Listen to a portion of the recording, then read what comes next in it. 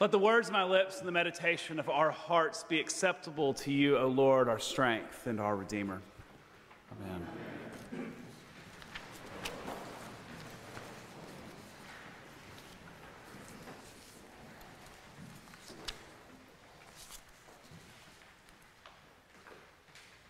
I feel this need to continue to unpack what feels like our present context.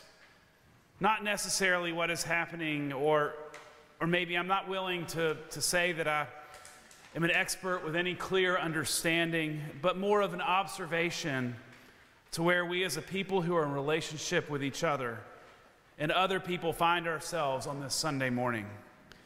All of us, or almost all of us, probably have supercomputers in our pockets that can tell us everything happening in the world in just an instant click. And so we are much more aware in ways that others before us were not about how difficult it is to live together. And last week, Mary B. beautifully acknowledged the atrocities of evil and war and terrorism that have been filling our feeds and news stories.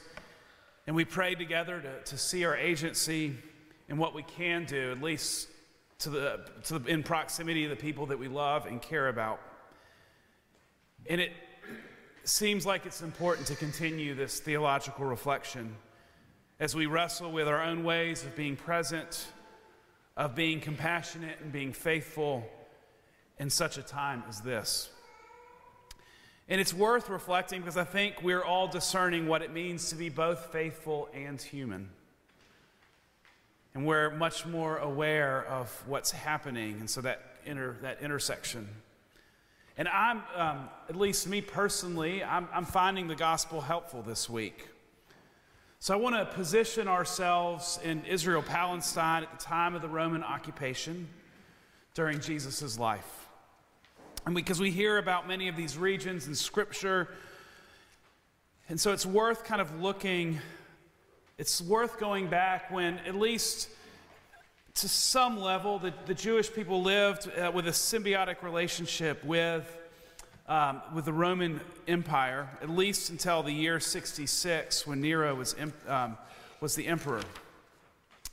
And I know that's looking somewhat with a rose-colored lens, but at that point, Judaism was a legal religion and people could live within their communities and exercise their beliefs in peace as long as they were supportive of the government.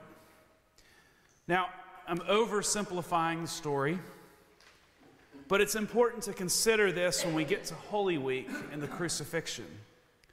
So I'm going to fast forward to March of next year, but when we hear the story during Holy Week, Pilate, who's the Roman prefect or the governor of Judea, he was responsible for tax collection and justice and a sense of public order.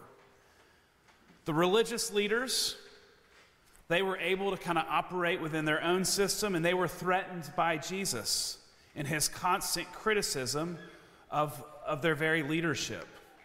And so they wanted Pilate to handle Jesus. Pilate wanted the religious leaders to deal with him.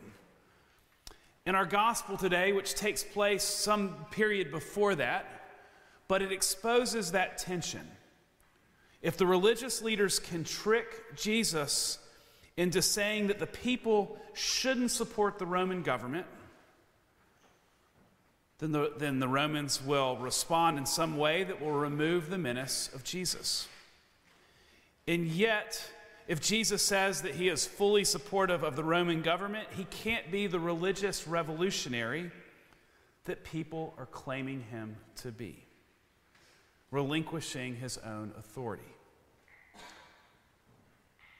Which is where we hear this response: "Give therefore to the emperor the things that are the emperor, and to God the things that are God's."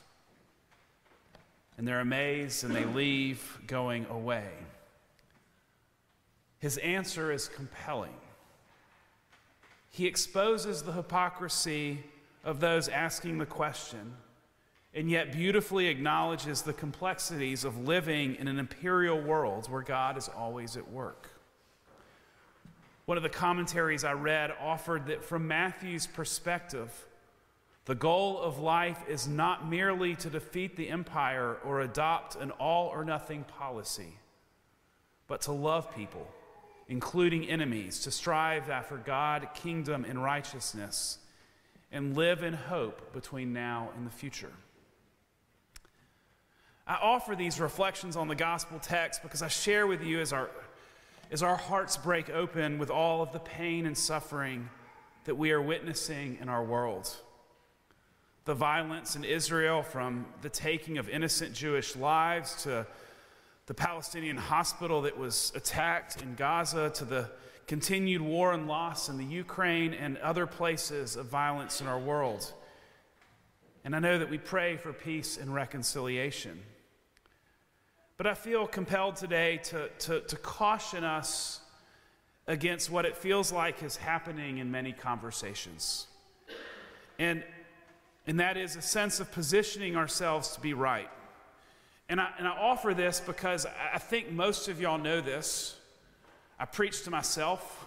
I'm telling myself what not to do when I catch myself doing something, and sometimes that seems like other people are having that same dilemma in their head. So I'm preaching to myself, but I feel there is this tension to always be right and claim with some moral agency who is right and wrong, as if our world is black and white.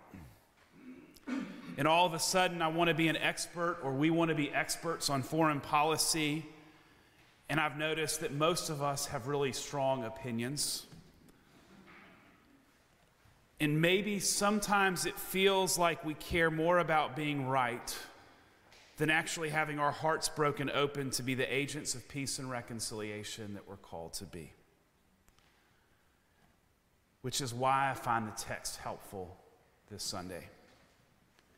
It reminds us that we live in a complicated world where we still have to be citizens and participate in our world as opposed to distancing ourselves from it.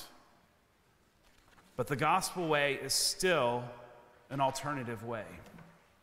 Jesus wasn't the revolutionary military leader that stabilized his country through force, something that many had wished for and expected for hundreds of years.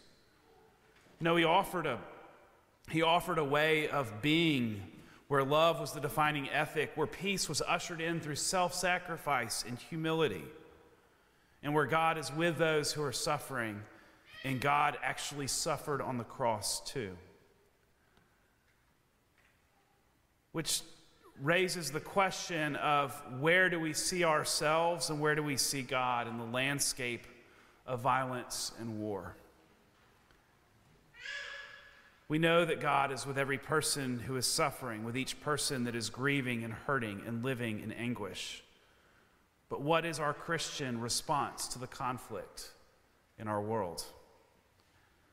I have 3 small considerations for us this morning that maybe we're already there, but I think that help frame our response. 1, there's a Christian response of grieving, to grieve with those who are hurting. Regardless if they're Jewish or Muslim or Christian friends, we grieve with those who are hurting, especially those in our community that have friends and family that are proximate to violence. The second's a little bit more complex, that we should examine our choices, most importantly, our voice. What can we speak to, and what is for others to speak to? To heed the wisdom of our gospel text this week and acknowledge that every dilemma doesn't need an answer. Instead, it needs our love and compassion and prayer. And the third that stems from that, the response is to be advocates for peace and reconciliation. While we don't have to have all of the answers, we are called to see the way of humility and compassion as our own way. A simple question: is it lawful to pay taxes to the emperor or not? And yet a profound vision for living in a complex world. To do what is faithful, to be a good citizen. And remember, it's not the answer that we have to have, but a response grounded in love. Amen.